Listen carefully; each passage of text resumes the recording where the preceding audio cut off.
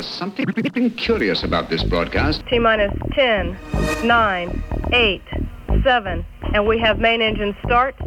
5, 4, 3, 2, 1, and liftoff. This is TGP Nominal. Commence episode now. All systems remain nominal.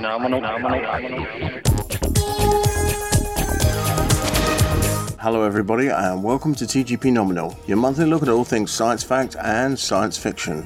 I'm your host Mark Taylor, and before we carry on with the show, I need to apologise for the lack of content in July. Summer months are often difficult logistically for the crew to sync their schedules. Unfortunately, July was virtually impossible for us to get together. Ross Hockham has been really busy with UK astronomy events. Will Photography has been travelling, and his supporting cast work for television has been ramping up a bit, and later on in the show we'll be showcasing something special that Will has also been busy with. My partner in crime from across the pond, John Berger, has been snowed under replicating props from the video game Warframe to be exhibited at TennoCon, which is a convention dedicated to Warframe which takes place later this month. John has recently paid a visit to London, Ontario in Canada, which is the home of Digital Extremes, the developers of Warframe, to catch up with the development team and to drop off his props in person. Hopefully John will tell us more about that and TennoCon 2023 next month. Right, it's time to take a short break, and when we return, Ross will be taking us through an annual special event that is happening as we speak.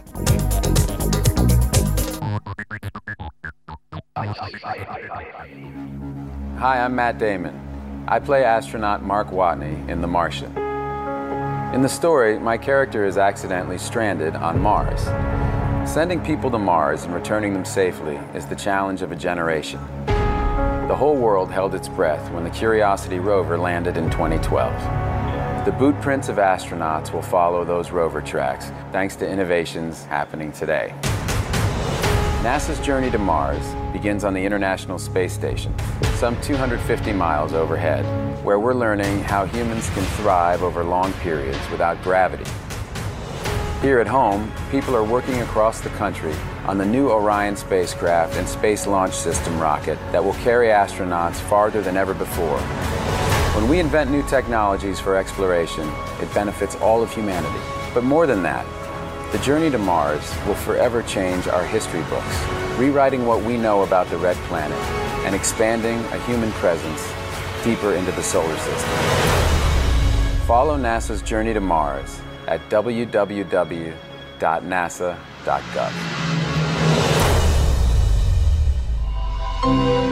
On canvas with paint in the artist's school, it is red that is hot and blue that is cool. But in science we show, as the heat gets higher, a star will glow red like the coals of a fire. Raise the heat some more, and what is in sight? Behold, the star glows bright white. But the hottest of all, I say unto you, is neither red nor white, when a star has turned blue. This is TGP Nominal. Hello and welcome to the August Sky Guide from UK Astronomy. Now this month we've started a little bit late, but that's due to one of the highlights of the year, which is the Perseid meteor shower. So the beauty of this event is you don't need any equipment whatsoever. Just grab a hot drink, get the kids or dogs or your partner out, go into your garden or find a nice dark field and just look up and see all these meteors flying through the sky, hopefully, fingers crossed if it's clear. Now the peak of the shower happens in the middle of August, usually around about the 12th and the 13th, but we did enter the dust stream left over from a comet in July. So we're not going to leave it until the end of August, so it's quite a big dust stream that our planet's going through as we go through it. The shower of meteors slowly is going to build up until its peak, and then slowly sort of dwindle back to normality throughout the rest of August. So you really have got all of August to kind of have a look and see if you can see the shooting stars, burning up bits of rock, who knows what you might see.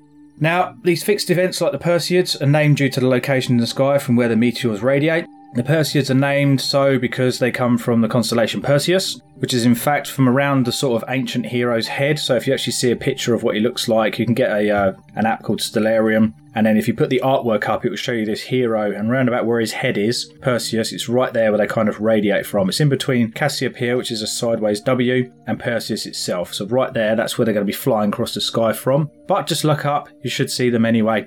Now, Perseus rises pretty much from when the sun sets, I'd say around 10 p.m. onwards, and it's to the sort of northeast. As the night goes on, Perseus actually rises higher, so you're going to get a lot better sort of chance to see the meteors later in the night. So most people are saying around about 2 a.m. is probably the best for the peak. So 12 to 2 a.m, that's the darkest point in the sky really, where it gets at its darkest in the summer.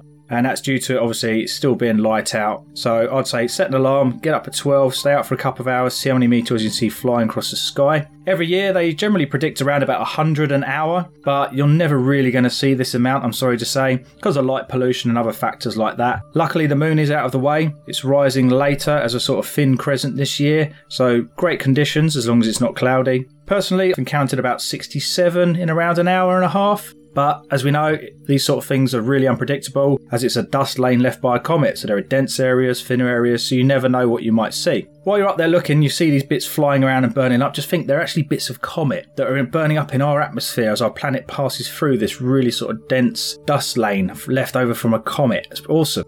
You might see a slightly larger piece that will create a stunning display that you'll never forget. You're going to remember it forever. It'll be like a fireball burning up in the sky. I've only ever seen like 1 or 2 of these so far in about 9 or 10 years, and they were random ones. So who knows, with a meteor shower, you're probably going to get even more. Now, if you're thinking of trying to get a picture of one, which you can do quite easily, Will Cheng has written an awesome guide for us using a camera. So I'm going to read out for you guys his guide to using a camera to try and take pictures of the Perseids. Now, he says the biggest challenge in capturing Perseids is that they appear very quickly and randomly all over the course of the night and the sky. From his experience, it's not necessary just to focus on the constellation itself. You want to get a wide view, so this means you do have a choice, kind of like use a wide focal length lens, i.e. 14mm or 18mm. Once you've found a suitable location, which generally a dark site is ideal, because you've got low light pollution, means it won't wash out some of the fainter meteors out there, and you'll be able to capture more. But however, you can still capture a few of the brighter ones in the night sky, even from like a light polluted area like Milton Keynes where I live, so it's always worth a go from your garden, you never know.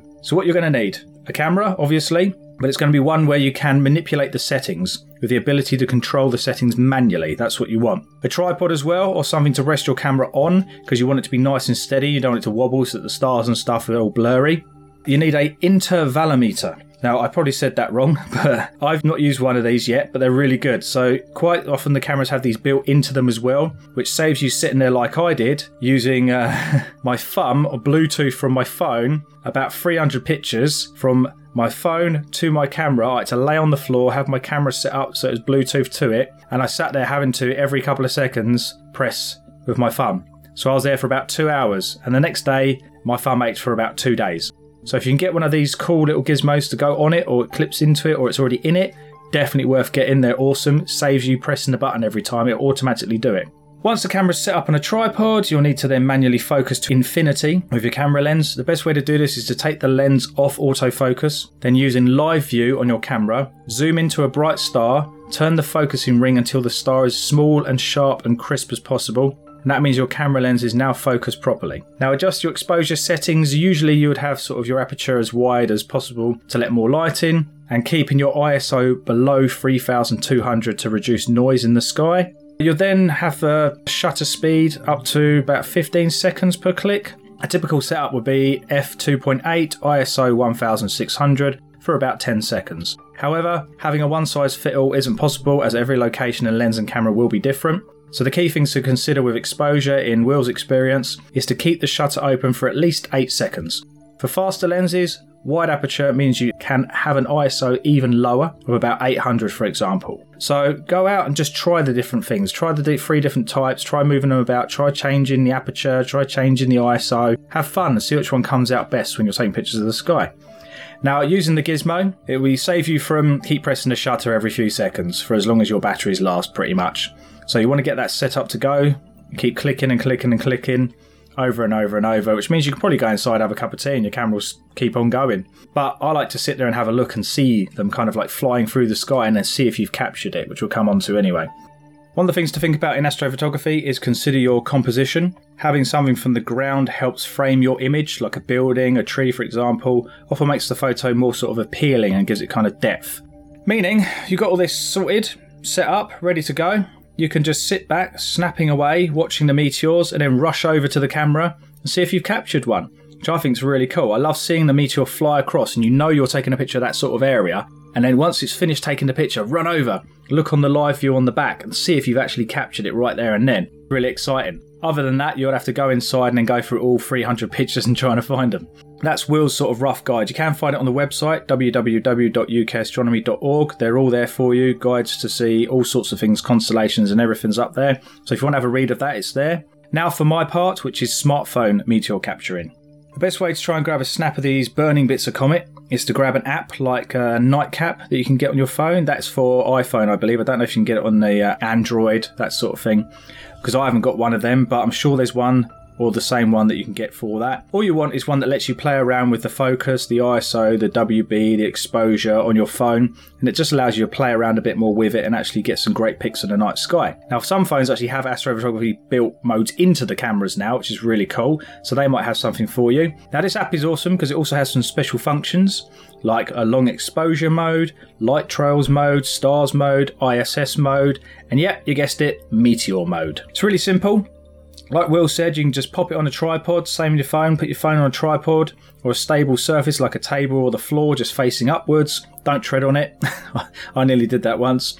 Tap the shutter button on the screen and voila, it should just automatically start taking pictures of the sky, doing all the hard work for you. You can go back to, checking out all the pics, deleting them without the meteors in once it's all done. You can also stop at any time, move it to face a different direction. This way you can sit out looking up and trying to see where you can see where the meteors are flying about. Maybe they're all on the right hand side, so you can move your phone so it's facing that way. And then you can guarantee they'll all be on the left hand side. That's what generally happens. As I said, like me, sit there looking up, seeing all the meteors and then rushing over to your phone, see if you've captured it, which I did. And there's a picture on the notes here that will be put with this podcast for you to have a look at, and some of Will's work as well. So it also works on iPad, so happy hunting, or should I say snapping. Fingers crossed the weather's clear for you and you might get to see some meteors. And remember, if you miss the peak days, it doesn't matter, they're going to slowly dwindle down to the end of August. Now, that's the highlight out of the way. Where are the planets at the moment? With the sun setting around about 8:30 p.m, Venus is right there with it, so you're not really going to get to see that at all. Sadly, it's very close to it's not close to the sun, it's in front of it, so we can't really see Venus at the moment. She's been awesome for the past few months, and now she's going to flip round to the other side and be up in the morning sky instead. There will be a very small Mercury and red Mars just after the sun sets, literally right there to the left-hand side of it, but very low on the horizon. It's going to be probably a pretty hard spot because they're going to be setting soon after as well, but you never know, you might see it. Mercury has pretty much reached its greatest elongation at the moment, so it'll be moving back towards the sun soon, making it not really that great to spot either this month, sadly. Saturn's rising around about 9 p.m, and it's looking good as it rises through the night, with Jupiter rising later around about 11:15 p.m. Uranus is just after.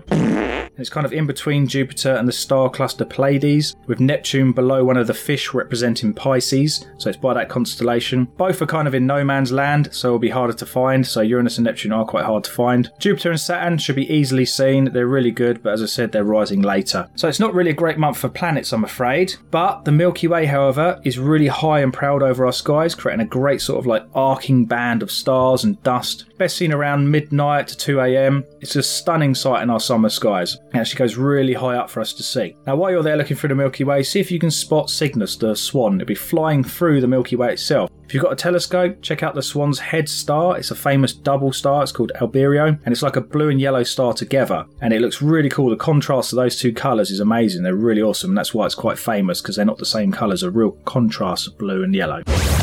Now, from the 18th onwards, the thin crescent moon is going to slowly be seen in the afternoon sky, getting brighter and higher as the month goes on, until reaching the second full moon of the month, which is on the 31st, literally the last sort of night. Now, this full moon is known as a blue moon, only because of the reason that it's the second moon in a month. That's why it's called a blue moon. Sadly, it's not going to be blue. There's not really anything special about it. The only good thing about the 31st one is as it's rising, Saturn is literally going to be kind of just above it. So Saturn is just above the moon, either to the left or right. I think it's to the right of it. So the ring planet is going to be rising with this full moon. Now, this moon is near perigee, which means it's the closest point to Earth in its orbit, which happens quite often as it goes around. So it's going to be dubbed by the media as a super blue moon. That'll be everywhere, I guarantee it, all over the media. All it means it's going to look slightly bigger than when it's further away. I think it's something like 14% or something like that than its smallest point and its, biggest point. You're not really going to notice it by eye. It will look really cool as it's rising up, but unfortunately it's not anything mentally special like the media make out, and it won't be blue, as they say. To be fair, there's lots of wildfires at the moment and stuff going on, so they do say that can turn it either redder or bluer, depending. I think there's volcanic stuff in the sky and dust can actually make it go bluer. It could go blue, but I don't reckon it will be this time. It'll just be a normal full moon, really. Cool to see that. On the 27th, we go back a little bit, Saturn actually reaches opposition, which means it's going to be the best one to view at the moment, and it's the best time to view the planet. It's going to seem to look sort of bigger and brighter than normal. That'll be more probably for a telescope than anything else. So it's definitely this month's best planet to see. And as I said, the best time to see it, 31st, when the full moon's right next to it. Then you can find the planet really easily. So that's the highlights of the month, but you can find more guides on our website, www.ukastronomy.org, covering deep space objects, constellations, star clusters, the astrophotography guides there for you as well. So I hope you have an awesome August. Clear skies, guys, and remember, there's a billion worlds in your back garden. Thanks, Ross.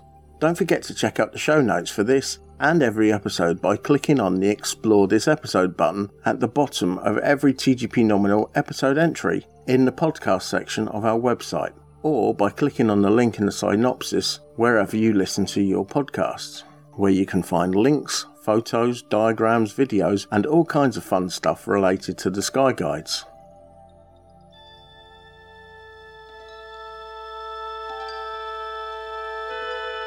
Space, the final frontier. These are the voyages of TGP Nominal and its infinite mission to explore space, science, and technology news. To explore the world of sci-fi, comic-cons, and gaming. To boldly go where no podcast has gone before.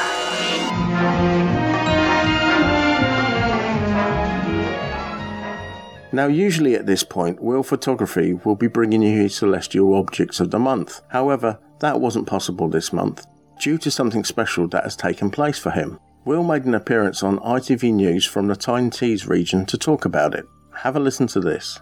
Northumberland photographer and astronomer who captures the magic of the dark skies around us, from the Milky Way to the Northern Lights, is having his work featured in a new exhibition. Yes, Will Chung's Infinite Skies. It opens at the Queen's Hall in Hexham, and the idea behind it is that people can stand in front of the photos and feel like they are in them, surrounded by the stars. Earlier this afternoon, Will joined us in the studio.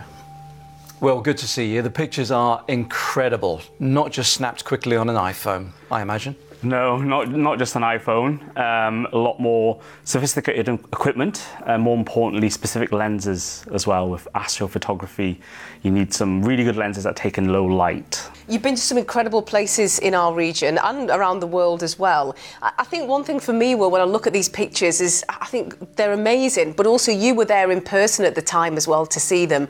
You've got to remember to look at it through your own eyes as well as, taking your stunning photos. Honestly, that is one of the things that I always tell people, right, when they're taking photographs of the night sky, because there's obviously so much of it.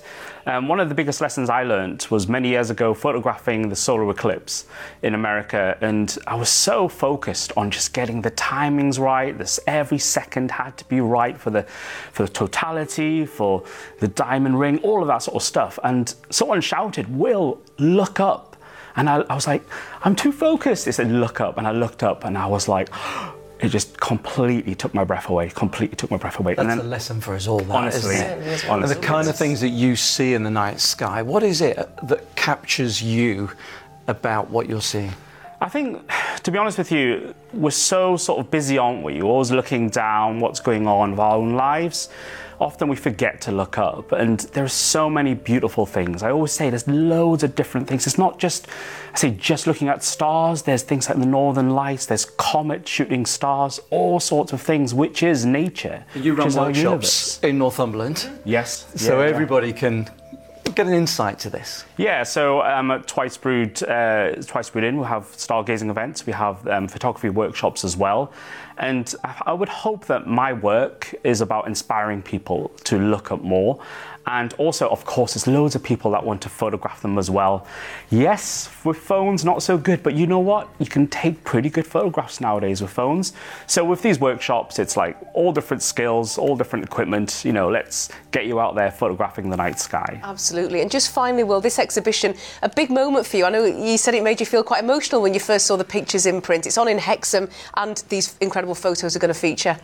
Yeah, so I was lucky enough to have a little preview, and the thing is, you know, obviously most of the time when I look at my photographs, I don't get them printed. I am literally looking maybe at the back of my screen, back of my monitor. So when I went to the exhibition, and there's a huge print, it's like 5 meters by 3 meters. Wow. It just honestly, it was pretty emotional. I'm getting emotional now. I couldn't believe it, you know, that an organization like Queen's Hall would have, you know, to invest to have these big prints of my work, you know, for everyone to see. So it was really special, definitely. Absolutely. If you would like to visit Will's Infinite Skies exhibition, admission is free and it's taking place until the 16th of September at the Queen's Hall Art Centre in Beaumont Street, Hexham, Northumberland. You can find links to the exhibition in the show notes. Spamhead Productions are a small independent sound recording company based in rural Hertfordshire. We specialise in creating content for all your podcasting needs, whether it be field recordings, vox pops, or capturing the atmosphere during social events. Editing is a very time-consuming job, so Spamhead Productions are on hand to take away some of the burden for you. Just advise us on how you'd like your content to sound, and we will do the rest. We can even help you design and manage a website for your podcast too. Visit us now, spamheadproductions.weebly.com. That's spamheadproductions.weebly.com. Well, that's the end of another TGP Nominal episode. I hope you enjoyed the show and return next month, where hopefully normal service will resume. So that leaves me with one thing left to say. Thanks for listening, stay safe, and we'll talk to you all again real soon. Well, that about wraps it up for this episode of TGP Nominal. If you want to get in touch with us, then send an email to garbagepod@virginmedia.com, where your input is our output. Or click the social media icons at the top left of the page over at tgpnominal.weebly.com. If you would like to subscribe to any of our podcasts, you can do so via Apple and Google Podcasts, Spotify, and TuneIn. And you can listen to me going solo, bringing you the latest in movies and home theater for regular people in the Widescreen podcast over at widescreen.org. Don't forget to rate and review us. If you like what we're doing here, then why not help us out by clicking on the donate button on any of the podcast pages. And don't forget to spread the word about us.